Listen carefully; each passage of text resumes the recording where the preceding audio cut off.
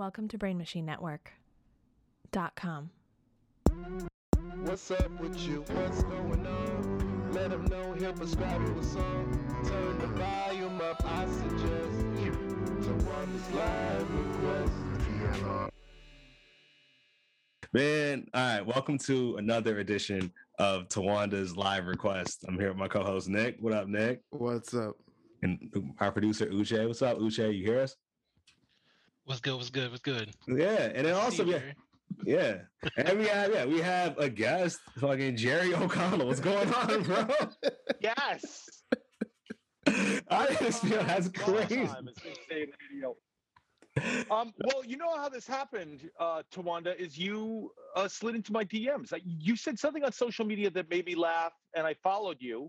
And then you said, come on the show. And after, I, of course, immediately assume when someone says, come on my show, it's some sort of scam coming from Estonia where I'm going to end up sending like a naked photo of myself. And I'm going to end up paying money for the rest of my life. But you guys are very established. I wanted to come on and give you a taste of my music history as well and sort of go through I appreciate that. to be a part of the podcast. Thanks, man. No, that's crazy. Well, I really appreciate it. I am a little afraid I'm about to get really judged for some of these songs. Oh, not at all. No, you bro. may even cut the interview Oh, not at all. Even cut the interview extremely short. Nah, bro. Honestly, because I say this because I remember exactly what I said on social media because I was watching. I think I was talking about how I couldn't watch Housewives anymore because it was just like I just realized I was like it's better when you have a girlfriend or a wife. Yeah, Real Housewives of Atlanta. I couldn't watch not just Housewives, but like Real Housewives of Atlanta. I couldn't watch any because I was like, it's better when you have a girlfriend. And then somebody was like, "Oh, you're like Michael Rappaport," and I was like, "No, I mean like Jerry O'Connell," because that was the thing. Because I was like, I've noticed like that shit. And then on top of that, my favorite thing was you when you hosted as for Wendy Williams. I was like, oh, this is so. For those who have no clue who I am, everyone knows Jerry O'Connell. I was a frequent guest on Wendy Williams's show, and Wendy Williams took a leave of absence for a little bit, and they were looking for a co-host. And Wendy, for some reason, I had only been a guest on her show. I didn't really have a personal relationship with her at the time. Wendy, for some reason, said, "That guy, let him go." And it's funny. It was, I'm an actor. I've been in TV shows. I've been in plays, Broadway plays. Yes, I saw you in one. Doing that live television show for an hour was the most nerve-wracking thing I've ever done. And shout out to radio DJs who really have honed the craft. I'm talking about Wendy Williams, Howard Stern, I saw Charlemagne the God on Bill Maher on Friday. I don't know if you saw him. He was awesome. He was like the best guest Bill Maher has ever had. And I really think it comes from that everyday radio in the studio, filling 5 hours of content. This is you're not going to know. You're too young to know who these names are. But a guy named Tom Joyner. Oh, I know Tom Joyner. Yeah. Was one of the first guys who did that syndicated, not only made a lot of money, just like was able to fill 100 million, trillions of hours of content, it was really the hardest thing I've ever done. And why I have such respect for people like Wendy and Charlemagne and just all DJs out there. All right. Let me, Let me quickly get into one of the first songs, because I know you guys talk about music on the podcast. Yes, of course. One of the first songs, and remember, this is a judgment-free zone, is it not? Bro. You have no. Nick, I have a feeling Nick is ready to roast me. I'm No. He's got a pen and pad out, and he's preparing to roast me. All right, let me help out. I know Uche's on top of it, but I also got some things ready. The first song I'm going to play is a little ditty called "Man-Eater" by Hall & Oates. You can hear it here. Oh, I can hear that. Yo, I'll fuck with It's yo. a duo in the 80s. Yeah, I know about Hall & Oates. A guy, I was in the 4th grade. Yes, that's how old I am. And this song came out, and I hadn't had much experience with women, and I wanted experience with women. Yeah. And then Man-Eater came out, and I thought, wow, this is like the excitement of women and the lure of them, and you have to toe that careful line of lustfully wanting to be with them, but also being careful.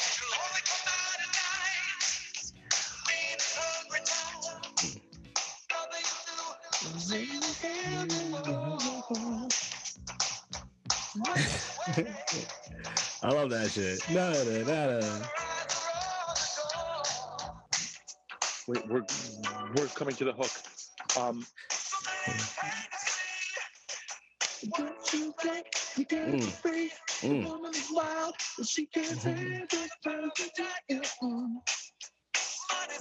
That's my shit right there.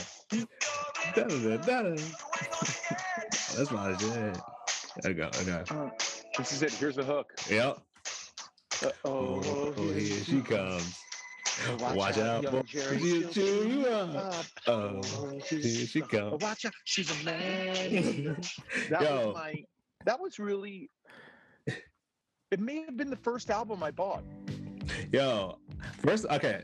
My first heard this song. I was in the back of my mom's car, right? I think I was maybe like in the 3rd grade, and I heard this, and when I said Man-Eater, I legit thought she like ate people. I was like, this is about she eats people, and then when I got older, I was like, oh, it makes sense. And this is also it's one of my favorite genres of songs where it's just like, yo, that girl will break your heart immediately. Like, there's so many songs that's like, yo, watch out. Like, it's just spooky. It's like, what you call it? Like, you ever hear the song Natalie by Bruno Mars? Even before that. Living La Vida Loca. Living La Vida Loca is about the same thing. Sure. Living La Vida Loca, yes. Yeah, it's about before you get into a relationship, be careful because you're going to get chewed up and spit out. Yeah. And we shouldn't just say this is, yes, they are specifically talking about a woman, but it was about 100 years ago. So you can incorporate any gender. There doesn't even have to be a gender that you can incorporate in there. When you get into a relationship, someone could chew you up and spit you out. Oh, 100%. And it's just like, well, I think to bring it deeper than that, it's just, it's about that idea of just like, yo, there are people in this world that will ruin you. And it seems like, be careful because they ruined me, so they're gonna ruin you. But it's also like, it's weird to hear, musicians, because musicians are usually so confident, they're so like vibrant, they're like, I can do anything. And they're like, hey, this kind of person scares me a lot, and that's a lot of vulnerability right there. So this is the first time really like this is popular vulnerability. I do have to say, this is Hall & Oates are about as pop music gets. I have seen them in concert, and it's like when you see a band like Hall & Oates, just their songs are all so catchy, and I did find myself like a older Caucasian woman waving my hands in the air like I just didn't care. Again, I'm sorry to assign gender to that, but I was like, I was blown away, and people are going to get mad at me for comparing these two artists. But when you go see a Hall & Oates concert, it's amazing because they have so many hits, and you're like, I know this song. And just like I did when I was trying to sing the lyrics to it, you have a feeling for what the lyrics are, but you don't really know. It's one of those like commuting songs where you're like, yeah.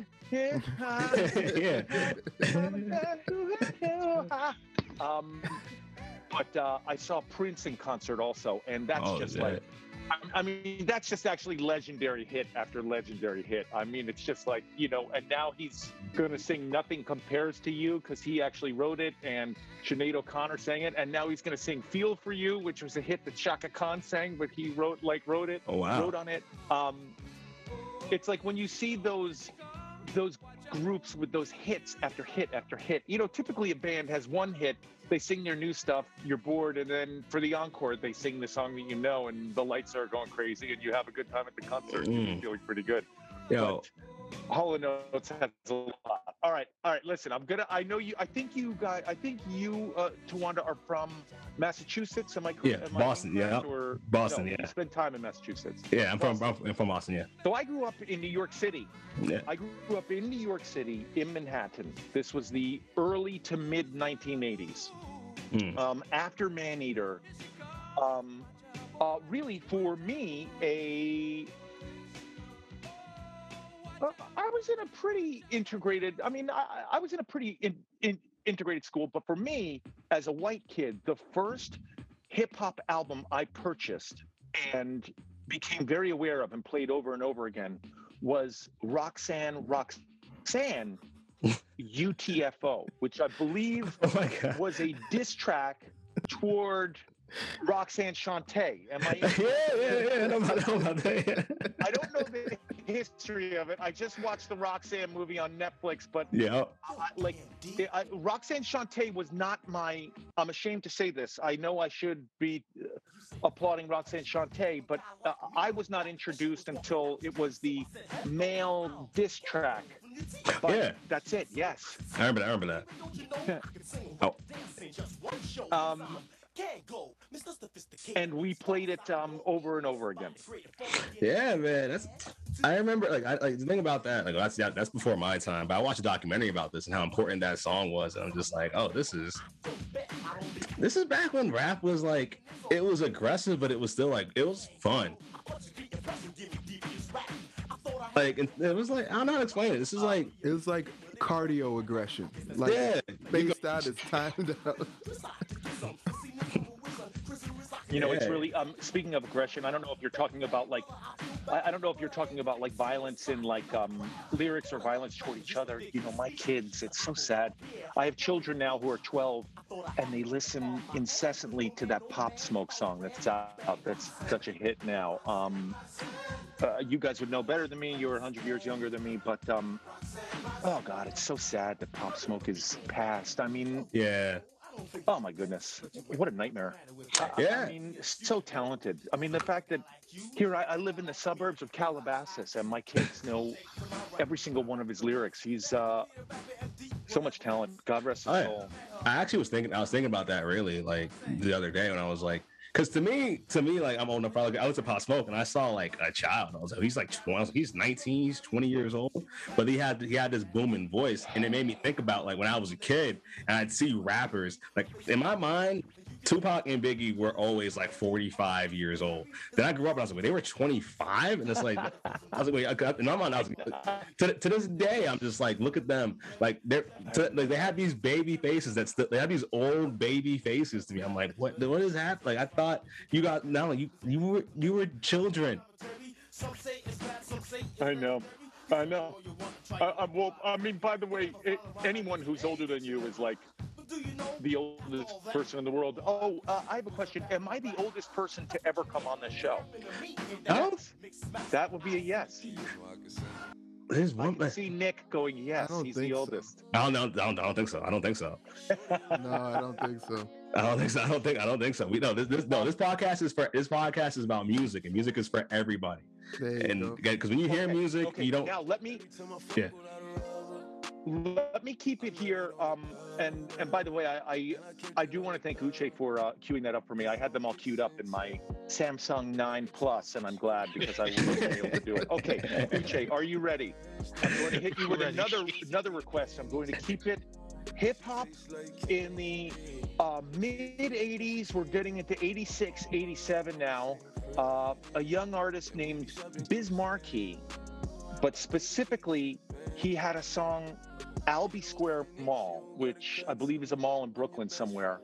And this was a song that my brother and I played incessantly. And like his lyric, I really started to understand that like hip hop, rap, they were stories. It was like poetry. It was like, I mean, here we go. Let's just enjoy this for a second. Yeah, let's do this. Yeah. All I know about Biz Markie is Just a Friend, and that's it. And I got Okay, no, listen to this. Just listen and enjoy. okay.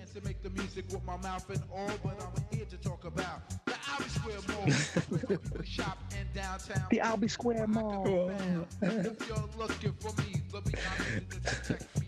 Cause 24/7 I'm like in the house. So when I come in the mall and then I start to roam, you wouldn't think it's the store, you would think it's my home. But it's when I come in a place and then I hang up a sign, read home sweet home, this house is mine. Wow. This is an actual mall? House in Brooklyn. My house. Wow. Right? Yeah. Oh, I could buy some felines to this. I could buy a troop jacket. You know, I could buy. Let's do this. We're going back. Let's do this. Hold on. I still own a triple fat goose jacket because I'm from the East Coast, and I wear it out. Very rarely an OG will see me and go, "Hey man, is that a triple fat goose?" Yes, it is. And literally, it's like owning. I know these kids have their North Face, Gucci collabs, whatever. Fuck all that shit. I have a triple fat goose original, and always if I'm in a deli or something, someone usually wearing a pair of Gazelle glasses will be like, triple fat goose. That's so dope. Listen to this hook. The Albee Square Mall. Oh man, this is what did I want to buy? I wanted some Gazelle glasses real bad. I still want them to this day. I want that. And I want to get one of those 8-ball jackets, those old school 8-ball jackets. Those were so tough. Yeah. But I heard people used to get robbed for those, and I'm really afraid. I'm like, I don't want to risk that. Well, it's so funny for me to see, I'm married, I have a wife, and my wife is, pretty fashionable, and my wife is desperately trying to get a Gucci North Face collab jacket that's like $1,000, and she showed me the photo of it, and I was like, this is just East Coast hip hop, like puffy jacket shit from 35 years ago. I can't believe that Gucci is now. It's just amazing how much rap, hip hop, African American culture has on international fashion. I mean, it really is. It's I feel such a sense of pride, but at the same time, I'm also like, wait a minute, Gucci, make sure you're paying respect to the people who started all this. Oh yeah, they did. I think they hired because those original jackets, that was Dapper Dan, and then Dapper Dan now works with Gucci. Like he's I think his creative advisor or whatever. So he's designing for them. They gave him the cosign. His store is still in New York. You should totally buy your wife a Dapper Dan jacket. Bring back to the culture. Get a real Dapper Dan. They're extremely, extremely expensive. I don't want to. I don't want to promote illicit activities, but they do make. I shouldn't even talk about knockoffs. It's terrible. It's an illegal thing. No one should ever do it. It's terrible. It's terrible. But I feel it's very expensive. I need a job before I'm buying some Dapper Dan stuff. So that's Biz Markie, Albee Square Mall. Now I want to move on a little later. This is not going to be as I don't know if Biz Markie was underground, but this is going to be a little more mainstream, what I'm going to say. So but I was sort of I was becoming a young man, so my hormones were flowing a little more. There's an artist named Nina Cherry who I think had a famous parent. I don't know who was her famous parent, but she had a song Buffalo Stance in around 87, 88, I think it was. And wow, I was really into her and her song. I mean, it just it was something I played. Sorry. Yeah, this is her. She is a famous parent. If somebody could look that up. I've never heard this. Me neither. Usually, like when it comes to all this rap music stuff, I'm like, oh, I heard that. This I'm like, oh. Yeah, but I'm 100 years old. It's like me going to a jukebox and playing you like dusty old records from my attic. Yeah, but still, I appreciate all this stuff. I appreciate all this stuff. So I'm like, huh.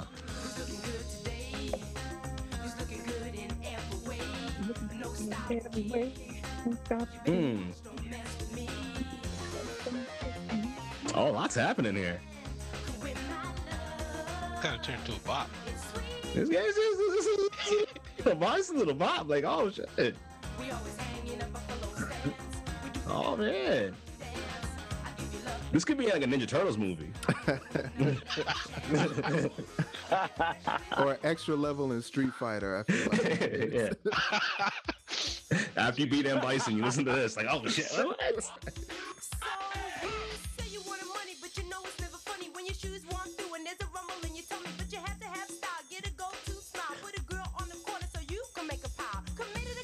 I feel like you listen to this at a party, and so when Mike Tyson used to walk in back in the day with the short shorts on, you're like, oh, hold up, Mike.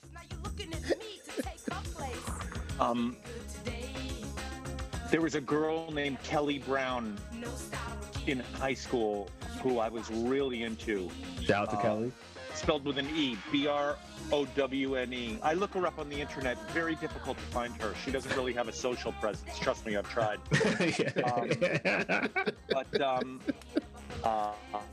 I really, when I hear this song, I really think of.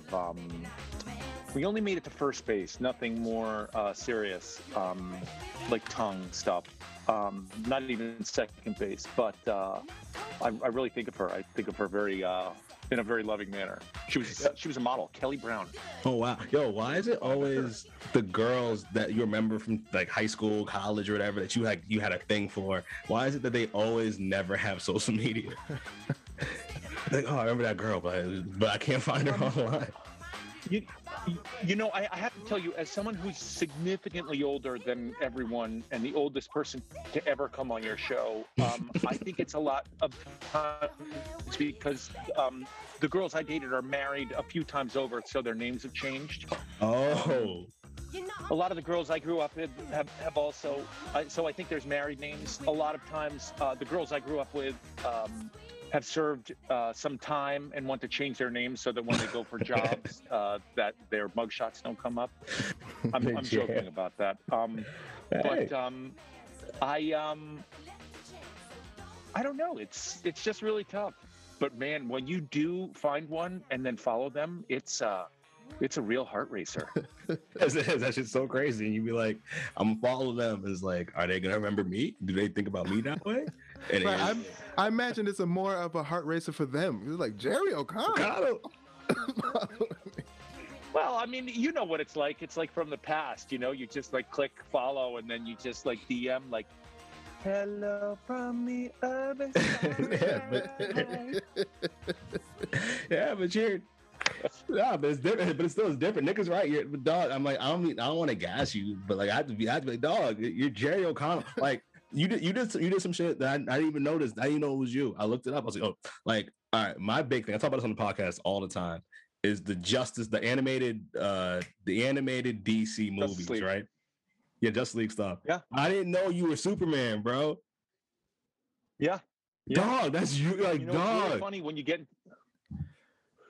Well, you know, it's really funny when you get into Justice League. When I was younger, I was originally Shazam, so the teenage boy Shazam. Yeah. Then I graduated to Nightwing. Okay. Oh, and then I graduated to Atom. Okay. Mm-hmm. You know who all these characters are, yeah, right? Yeah. Go through them. But then, as I got a little older and stuff, they gave me the call and said, "Okay, how do you feel about Superman?" And I mean, it's just so iconic. Those DC animated movies as well, I think are the best superhero stories out there right now. You know, I haven't done one in a couple years, but you know, when I was doing it, you know, the original, not the Snyder cut, the Justice League was coming out. Yeah. The you know, the Green Hornet was coming out. So it was like, for my money, what we were doing in those animated Justice Leagues that was the best. In my mind, it's the best DC stuff out there. Oh, 100%. I agree with that. I agree. 100%. I remember especially like Apocalypse War came out. I remember when that came out. I remember you played Superman there, and it was just like, it's the subtleties to me, honestly, because like people usually when talking about Superman, everyone always hates like, oh, he's overpowered, he's this and that. But it's like, nah, there's like Superman's biggest power is that he's a human being. He was raised to be a person, and it's just like you found the humanity in this quote unquote invulnerable person. He's still vulnerable in certain ways. And in Apocalypse War, it's just like it was, I don't know, you just make him sound human. You know what's really funny? You know what really helped me out? And this is insane. I don't suggest anyone does this. But when the first one came out and I first played Superman, so I had played Shazam, right? But he was basically the same, Shazam and himself he's purposely the same sort of teenage voice. Yeah. Adam, I don't think we had ever seen his alter ego, and Nightwing is just angry young Nightwing. Yeah, and I had never played two different characters, and I did the first movie, and I went to Reddit, and it came out, and man, I'll tell you, on Twitter they're tough, but on Reddit they're really harsh. You know, it's real talk on Reddit, and they really helped me carve out what I was going to do in the next movie and how I was going to differentiate Clark and Superman. It's really true. It's so funny. It's so funny what people say, like you got to go through a little bit of pain to get better at things, and it was painful going through, because it would have been so easy for me to be like, fuck Reddit, I'm not reading it. Those people are losers. They're in their parents' basements. I'm not reading their comments. But their comments were really helpful and really helped me, because, you know, I'll tell you, when you play Superman, like I did, it's not my character. It's everybody else's character. It's not mine. I don't get to own it. I don't get to go in there and do what I want. I have to do what they want, you know? Yeah, that's real. I'm literally like, I mean, it's like, it's almost like being a president. Like, you don't go in there to like, I mean, we all saw what happens when we get someone in there who is like, I'm going to do this my way. It's just not, it doesn't work out. You're there for the people. You know? Yes, exactly. This one, you're there for the people. And I really appreciate it. It's cool that you said that and that you feel that way, because it's just like, to me, it really showed, because I think, and to bring it back to just comics and like movies and shit, is that we all like, everyone values Batman as like, oh, because he's this gruff, angry, but it's just like, you made Superman cool again, bro. And I always love Superman. You made him cool again, so I always appreciated that. And I was like, yeah. Nick, please tell me when I'm getting too boring and preachy. Okay. Nah, this is no. I'm having a great time, and I don't usually say this. But this is my show. Okay, this is my show. It's like, if I'm having a good time, the show's having a good time. I don't give a fuck what they say. Whoever's listening right now, like, no, this is for me. This is for me. This is it. Okay, I actually I got a little too excited. I went ahead to Nina Cherry. I wanted to say before that, and you can help me out with the history of this band. I don't know really anything about them, and they have to be a big band. But you know, a lot of people are very familiar with Cameo's work from Word Up. Obviously, that's their big hit. Yeah. But for me, the song I loved of theirs, and I listened to it the summer, I think a couple summers before I listened to that Nina Cherry one, Cameo Candy. Do you remember this song at all? Yes. Cameo Candy. Not Chromeo, not to be confused with the French techno pop duo. I don't know. Yeah. Chromeo. I'm talking Cameo Candy. They were real, they were almost like post-funkadelic. Things like, let's just enjoy this. Like, this is what good. I imagined like it's that candy. I remember Will Smith sampled this on Big Willie Style. He had a song called Candy. I thought this was his beat, but he stole it, and I was like, "Come on, Will."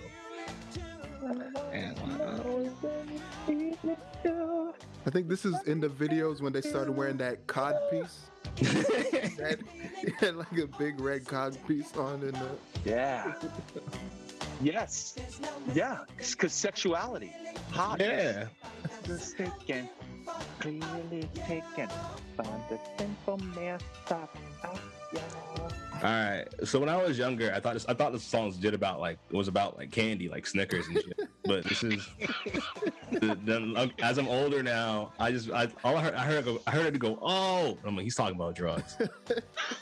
Candace making him go, oh, that's drug, like, oh. I actually, That's me accepting. That's accepting noise. I think he's talking about like sexual euphoria. Even though I'm real. I know, bro. If it tastes in the bedroom. All I'm saying though, if it tastes like candy, you're talking about sex. It tastes like candy. You gotta get your fucking shit texted. That might be a UTI, baby. I want to Yeah, look check your glucose. I want to look my best for you. I think that means maybe like cleaning up private areas, making sure. This is a good song to shave your balls to. Right. I'm gonna be smooth as a peppermint. I honestly.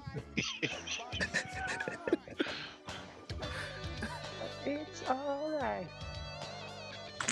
Obviously these guys were very good musicians too. Like, I think it was one of those bands almost like Steely Dan where it was made up of like amazing studio musicians that just made amazing music when they got together, you know? Yeah. I feel that. Wrapped up tight.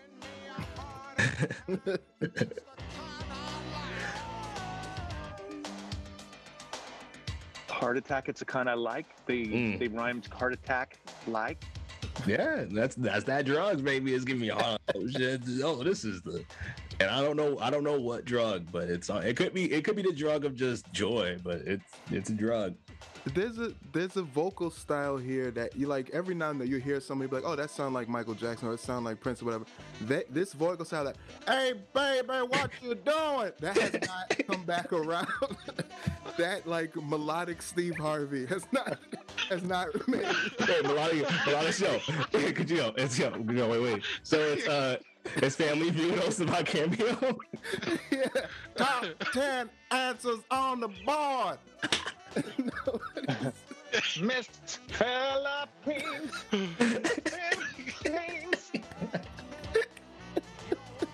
That was my mistake.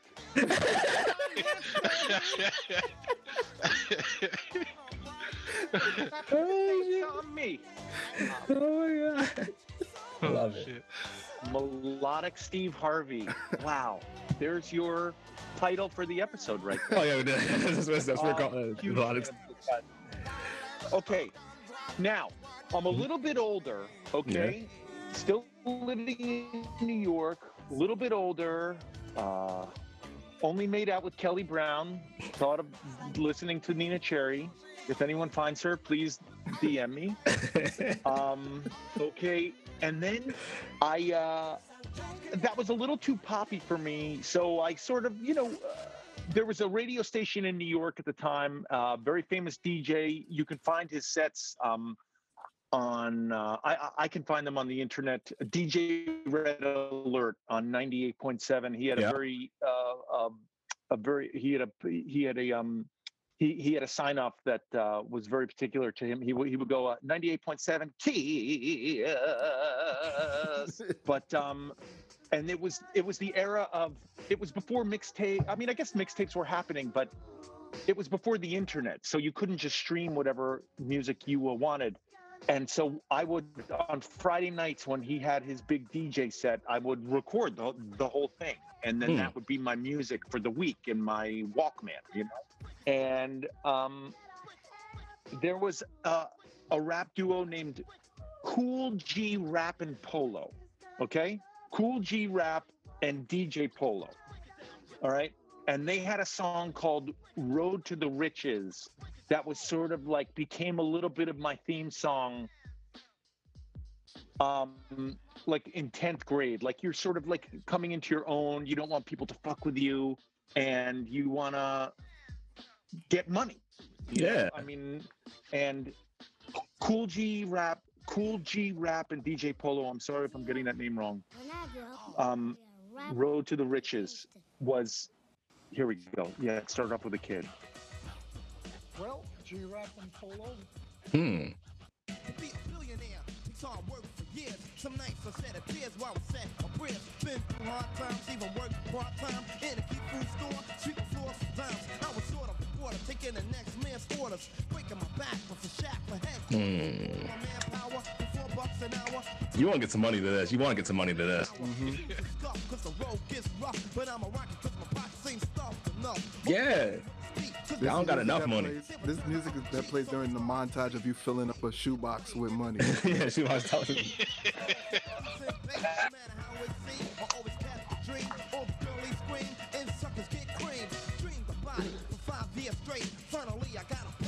Yeah, and the montage before that is just like you making money, but in all these very legal ways. Like you're selling candy, you're washing cars, but it's like somebody's behind you. Just go, just sell drugs.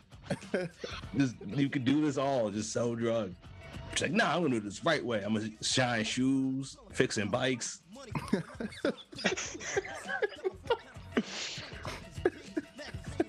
They give me the money in this little handshake, like.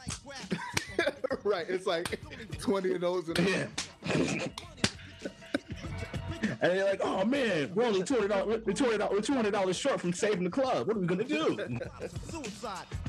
There's a breakdancing battle tomorrow." Turbo, you ready? I guess.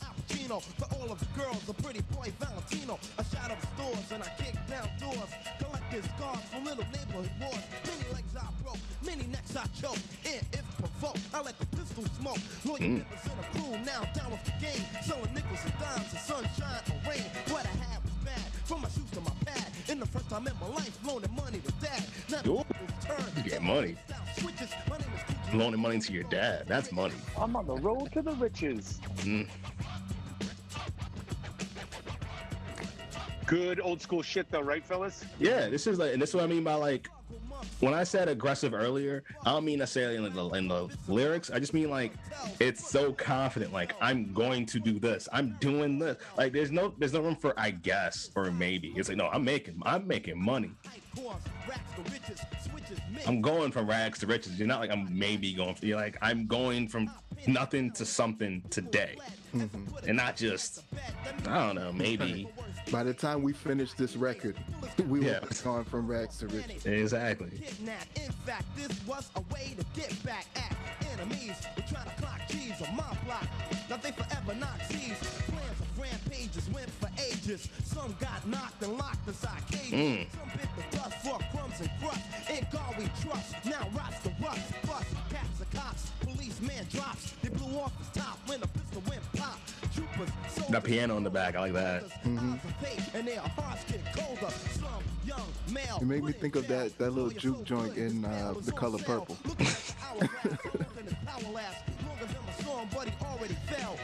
likes to eat hearty, party, be like John Gotti.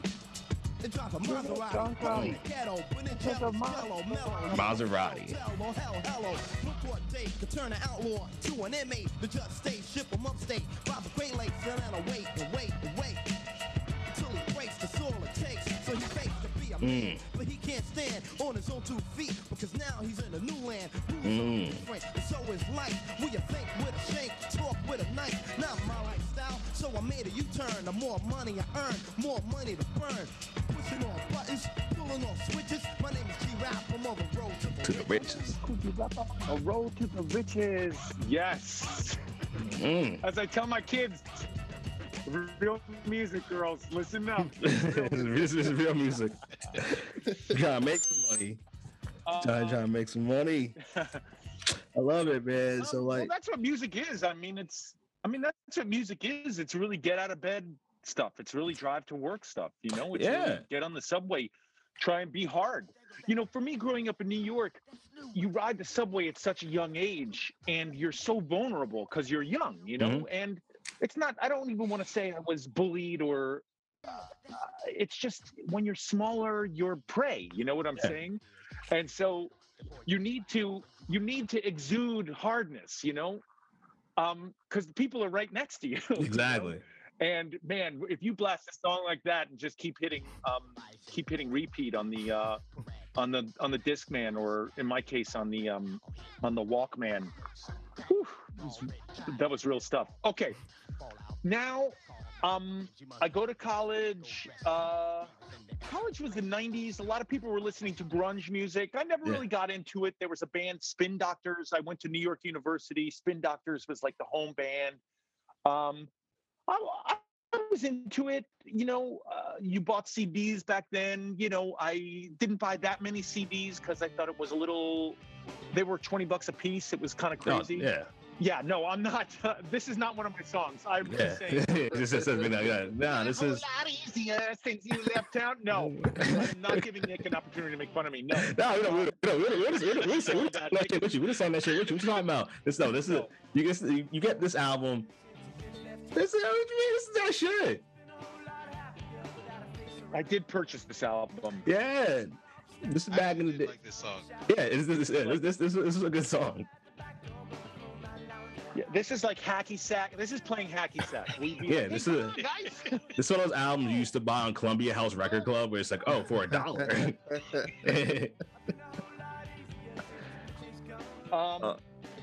So I did listen to that, but I got to tell you a song that really a little bit later that I really got into, and I guess it was. It's so funny. We were talking about the Housewives earlier. So Candy Burris is a very popular housewife on Atlanta.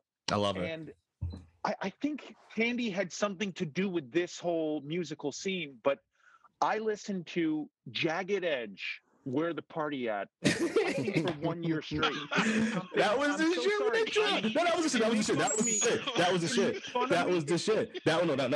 No. We will never make fun of Jagged. No, we will never make fun of Jagged Edge. Are you kidding me? Where the Party At? Where the Bacardi? We drank Bacardi for 6 years because of that song. We drank Bacardi, Bacardi Lamar, Bacardi Dragon Fruit. We drank all. The fuck, Bacardi, their party, so deaf, all that shit. The big ass deal. Yeah, and then Nelly was on it. Where the party at? Solid. This is solid. This is amazing, yo.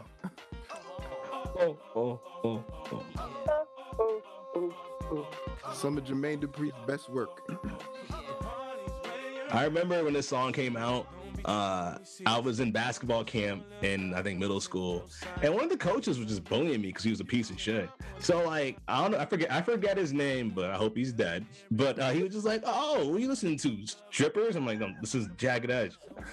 So, like, I don't know if you remember I remember your name. I remember what you did to me, and I don't like you. So if you listen to this podcast right now, hope it's in the grave. No, I'm kidding. I hope you're living a life that's not as happy as mine. Your gym teacher? No, I wasn't even a gym teacher. It was just like a summer league, a basketball camp coach. Oh, a volunteer coach? Yeah, I'm pretty sure he's not as happy as you. Yeah.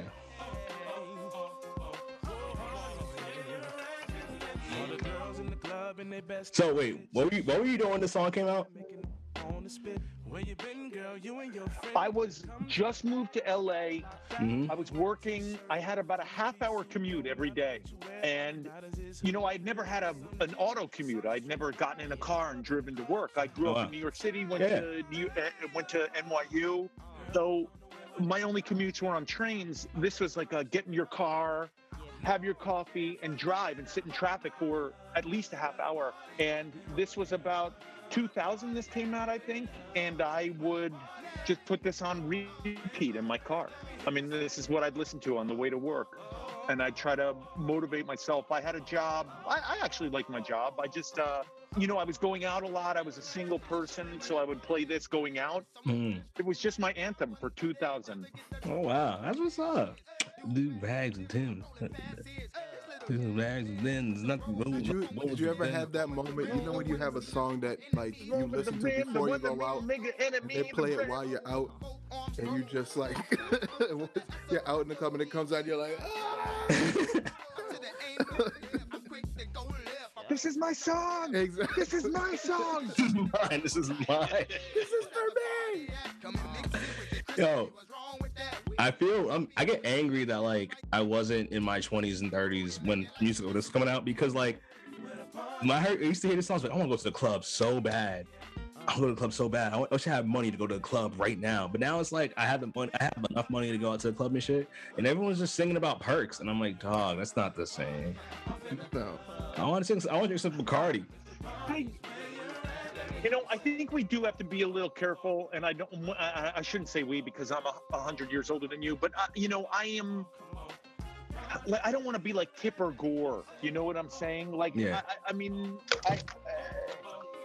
don't want to be like this. This music is too raunchy. They're talking about Xanny bars and stuff. It's what the kids are doing. I mean, I guess. I feel you. You don't like. Okay, so these are all right. Look in the camera. These views are only represent me and nobody else. Me, Twan Dakota. I do not like pill rap. If you're gonna rap about drugs, rap about cocaine, rap about weed. Cause why you rapping about drugs that are sponsored by the FDA? You hate the feds, but you love the feds now. Why are you rapping about drugs that doctors give you? Don't rap about the drugs your doctor gave your grandma when she got her hip replaced. What are you doing? Rap about don't be like, oh. I think it's what these. That's why. I think it's what these kids are doing. I mean, I think pills are out there. I mean. I don't know. I don't want to say. Honestly, it's difficult for me because I'm a 47-year-old, white guy. I don't want to be like, oh, the drugs and this music. Okay. Listen. Oh yeah, it's on repeat. This is like my ride. It's the remix. Finally,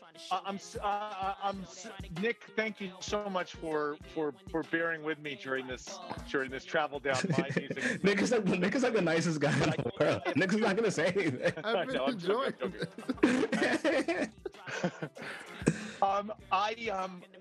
I told you I have two 12-year-old daughters, so we listen to a lot of pop music, and I mentioned Pop Smoke, rest in peace.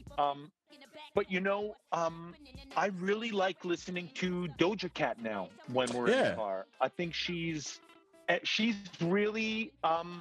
I find her to be. This is going to make me sound like a complete pervert because I'm 100 years old, but I find her to be very attractive. I find her to be like she exudes like the right amount of sexuality, I think, in music, and I think she's got a really good sense of humor. She's got a song called, I believe it's called "Bitch I'm a Cow." Oh yeah, Moo. It's called Moo. It's called Moo. The song is obviously it's called Moo. That's the song I want to play. When my kids played that for me, because my kids, I always give them the aux cable whenever we get in the car. And you're a good dad. Yeah. You're a good dad for that. My dad wouldn't do that. We're not playing this music. No, he doesn't even sound like that. Why would my dad sound like that? I'm sorry. I should have been coming to America too. My fault. That was bad.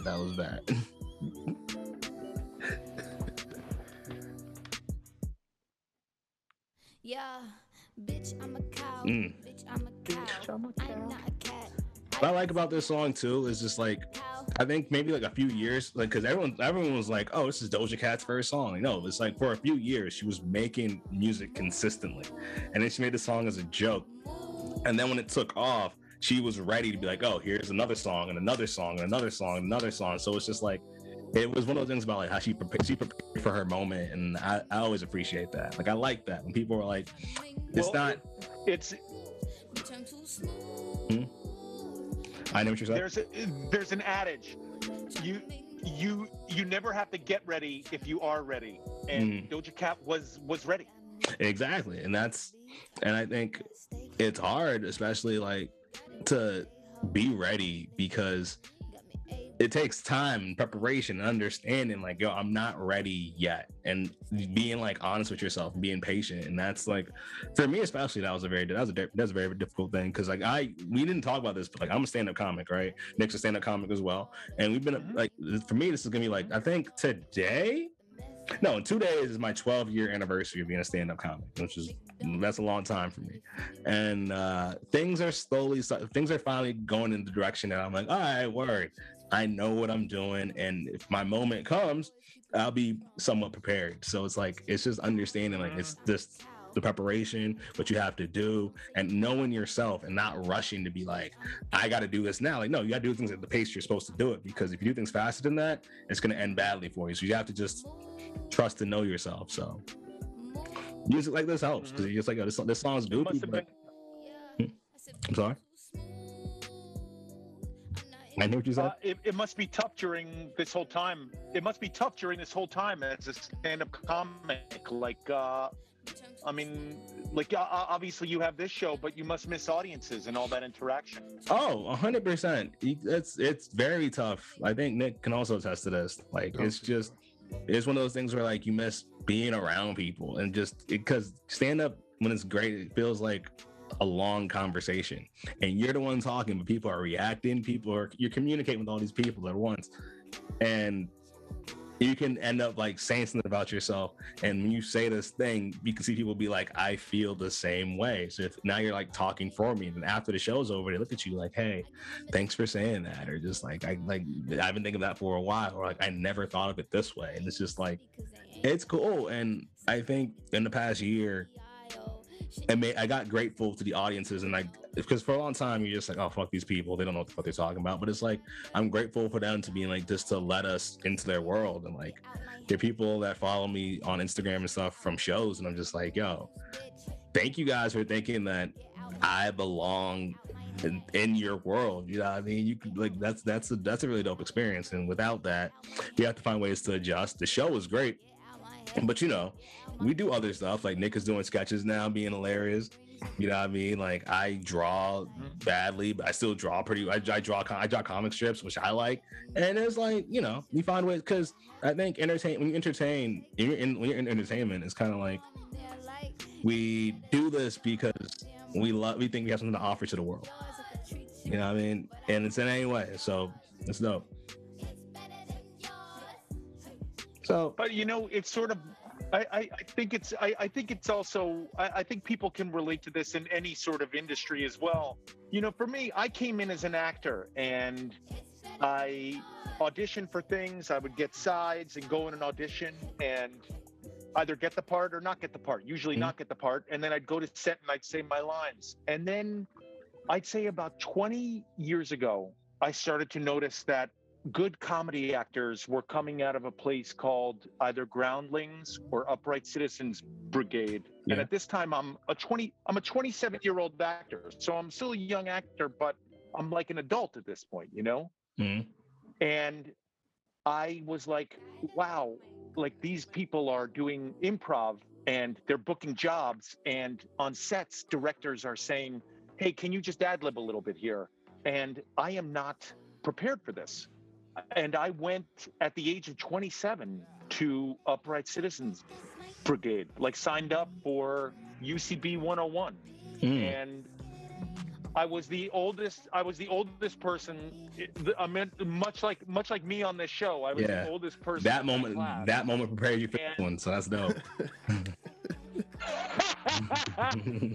But I gotta say, at that moment, I did all those UCB classes, and it made me a much more hireable actor. And you just have to always be moving. You know, you have to always be moving. You can't ever sit back. I mean, it's like that dumb. They have a corporate book called "Who Moved My Cheese," which is about the mice in the fucking maze who they move the cheese, and the mouse who searches every day does better at work. And it's like you have to like always be moving, you know? I mean, you know, that's exactly what you said. Yeah, and I appreciate that. And also, like, I'll say this, like, you talked about comedy and the reverence you have for, like, improvisation and stuff like that.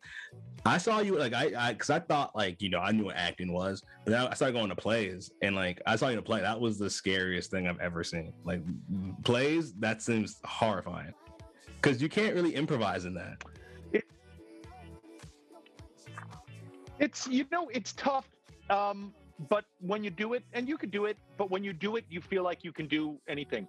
It's just, you rehearse for a month straight, 6 days a week. You do about 2 weeks of like what they call tech, where they set the lights and everything, and then you go. And it's really nerve-wracking, but when it's all done, you are you really you feel like you could go work on Downton Abbey. You feel like nothing. I could go work on The Crown, and no one would be like, "Who is this guy?" Like you just feel. It's just the biggest challenge, but at the same time, it's the most rewarding. Oh, that's that stage acting. When I watched it, it was so great because I watched, what was it, A Soldier's Play, right? I went to it. You were in it. That was me. Yeah, and I remember I was like, Jerry O'Connell's in this. What? Because I thought you were just a funny dude, and it's like the play is so serious. But I think the story is so serious. It's very serious. But there were still so many like funny human parts. Well,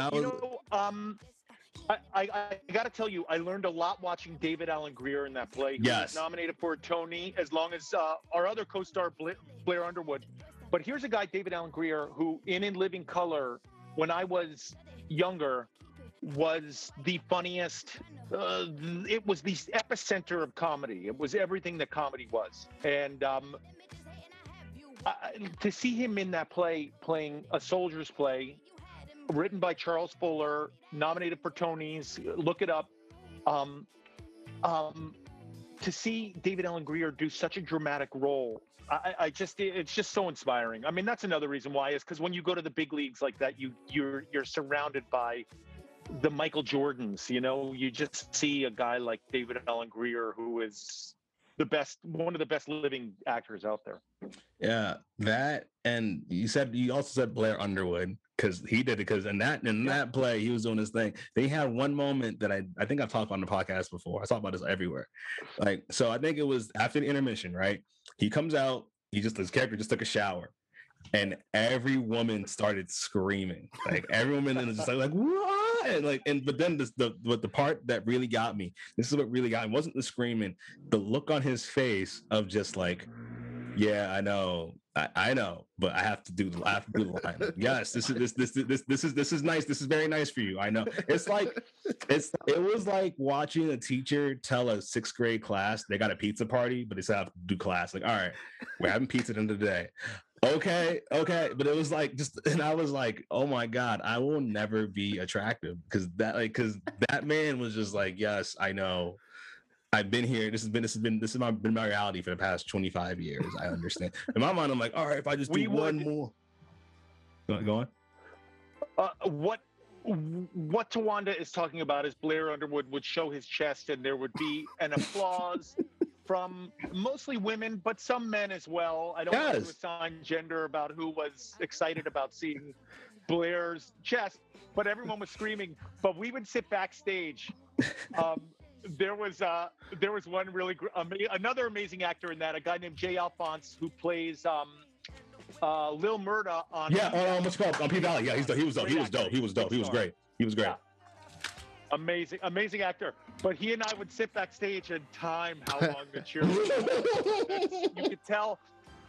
Listen, usually, and you will know this as comics. Friday nights when people got lit, the scream would last for close to 4 minutes. Oh my God. Tuesdays and Wednesdays, when people aren't that lit because they have work, the scream would be like 30 seconds. It was like, it was like a science. We had it down to a science. That was Soldier's Play was such an amazing experience. It really was. And it was just amazing. It was amazing on so many levels. It's about race relations in the U.S. Army right before World War II, and Blair's character. Blair plays a guy who is the first African American officer on a base, and it's really crazy because I have to have a scene with him where I say I've never met an African American officer. I've just never seen one, and it was crazy because I had to, as an actor, remove any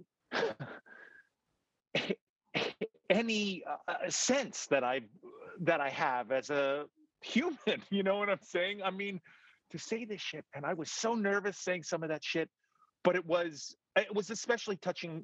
I stay in touch with the whole cast, very close to the whole cast, but I stay in touch with Blair as well, and Blair's father, okay, recently passed away. God rest his soul. But he was a colonel in the Army. So this is a guy who was an African American who was, I don't know the exact number, but I think he was in his 80s. So you can imagine he had been in the service for 60 years as an African American, rose to the rank of colonel. So it was more than just going and performing a play. This was like people had people. We were on a mission doing that show. You know, it was a mission. That was. I loved it. Yeah, it was a really good play. Yeah. One thing I want to say. Closed. I mean, nobody goes to audience. Yeah. Sorry. Yeah. I say this about the play. There's that one scene, right, where Dave Allen Greer's character is drunk and he gets beat up by the two racist officers. Yes. Yes. I'll say this. In that scene, I think it was the main officer who did all the talking.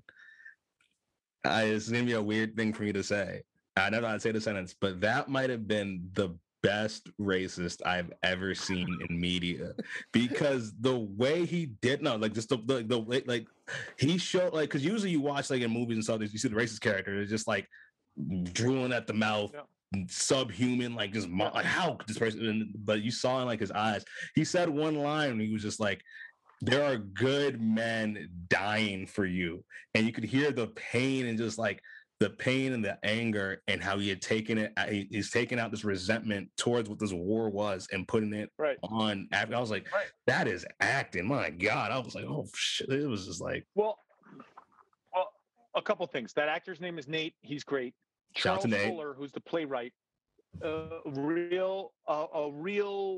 mean, this was a play that had run for, I think, close to 3 years. Don't quote me on that, but it ran for a very long time at the Negro Ensemble Company, which was an off-Broadway playhouse in the 70s and 80s in New York. So this play was really ready for Broadway. It was honed and ready to go. And all that said, our boss was a guy named Kenny Leon, who is an amazing director. And I sat there in the rehearsal. We were all there in rehearsal. And he honed, he honed that scene to be so racial. He honed that scene to be as frightening as it was. Yeah, it was great. So good he just hones, you know, a lot of times, I'll tell you, for me, example, a big chunk of the play for me was sitting down with Blair Underwood and saying, you're the first African-American officer I've ever seen. And Kenny was like, just play it like this is matter of fact, man. Hey, man, I've never seen, quote, one of you. I've never seen this. This is crazy for me. And he was like, the more matter of fact you make this, the more cutting it will be. Yes. It's just, and for me to sit at home and think that and run those lines, I'd be like, man, this is bananas. That he's a great director. Yo, it was like, hey guys, I gotta take my kid. I gotta take my kids to a math tutor. I went over. Oh my God. All right. So I understand that. I just want to do one thing. It's gonna take 2 minutes, and then we're done. Because we got so caught. Because we had, first of all, thank you. Shout out to you for coming on the show. We really appreciate it. Everyone crazy. Everyone was like, "Oh shit, the dude from Kangaroo Jack," and I was like, "Yeah, the dude from Kangaroo Jack." My manager Jamie was just like, "Oh my God." My manager Jamie lost her mind. She was just like, "You're getting Jerry O'Connell," and she sent me like 8 YouTube clips, just being like, "I'm in love with him." So I just want to say thanks. But then finally, just a quick thing. Just tell me one thing in your life, and I'll give you a song to play, because the lights are going out in my place. We're running out of time. But one thing in your life, I'll give you a song for it in 10 seconds. Something's going on. I'll give you a song for it. One. Oh, you're gonna give me something that's going on in my life right something, now. Something you can play in the something you can play in the car. I'm stuck at home with my kids. I mean, I love my kids, and but I mean, obviously schools are closed down. I have to deal with them doing online stuff. My wife is shooting on location. I'm at home alone with them. They're 12. They're angry. All they want are cell phones. They yell at me all the time. And it's a really, I just try and force them to do homework. They're both failing math. That's why I have to take them to a math tutor today. I feel like I'm a bad parent because when they're not doing their homework, I gently grab them and shake them and go, you have to do more homework. Obviously it's not physical in any way. It's just a grabbing and light shaking. Keep going. Is the song coming? Like, I have a song in mind right now. All right. Basically what I'm hearing is just like, you are living life. Everything's going like you're just trying to be a good dad. You're trying to be a good father. You're trying to, nurture your children. And I would say a good song for this is from 2012, Nas had an album called Life is Good. And he has a song called Daughters. And the song is him literally like Nas, this guy who's analyzed every part of his life. He's analyzed, the projects, he's analyzed himself, he's analyzed, Hotep history of Africa. But at this point, he's just like, am I a good dad?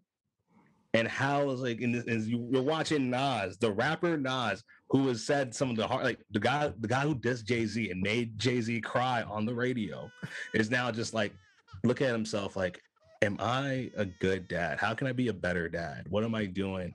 Am I okay? And it's like, and the beat of it is just like, it's not like it's very serious, depressing. It's just like, yo. I feel like this is a good song. Yeah, this is a good song. Like, like in the mornings and stuff, or after the afternoon, you're like, all right, your kids are like, I'm trying to make sure my kids are doing their homework. For my brothers with daughters, I call this. For my brothers with daughters, I saw my daughter send a letter to some boy her age who locked up. First I regretted it, then caught my rage. Like, how could I not protect her from this? Yes. So I think that this song right here, we played the whole thing, which I know you got to go because you got to be a good dad. But so like this song right here, Off Life is Good from 2012, that'll help so much. And yo, Jerry, man, thank you so much for being on the show, bro. We really appreciate you. It was fantastic. Anytime. Love you, Tawanda. Nick, love you. Uche, thank you for queuing up all my songs. Thank you. You're very welcome. All right. All right, be easy, bro. You fellas, love Peace. you. Thanks, man. What's up with you? What's going on? Let them know he'll prescribe you a song. Turn the volume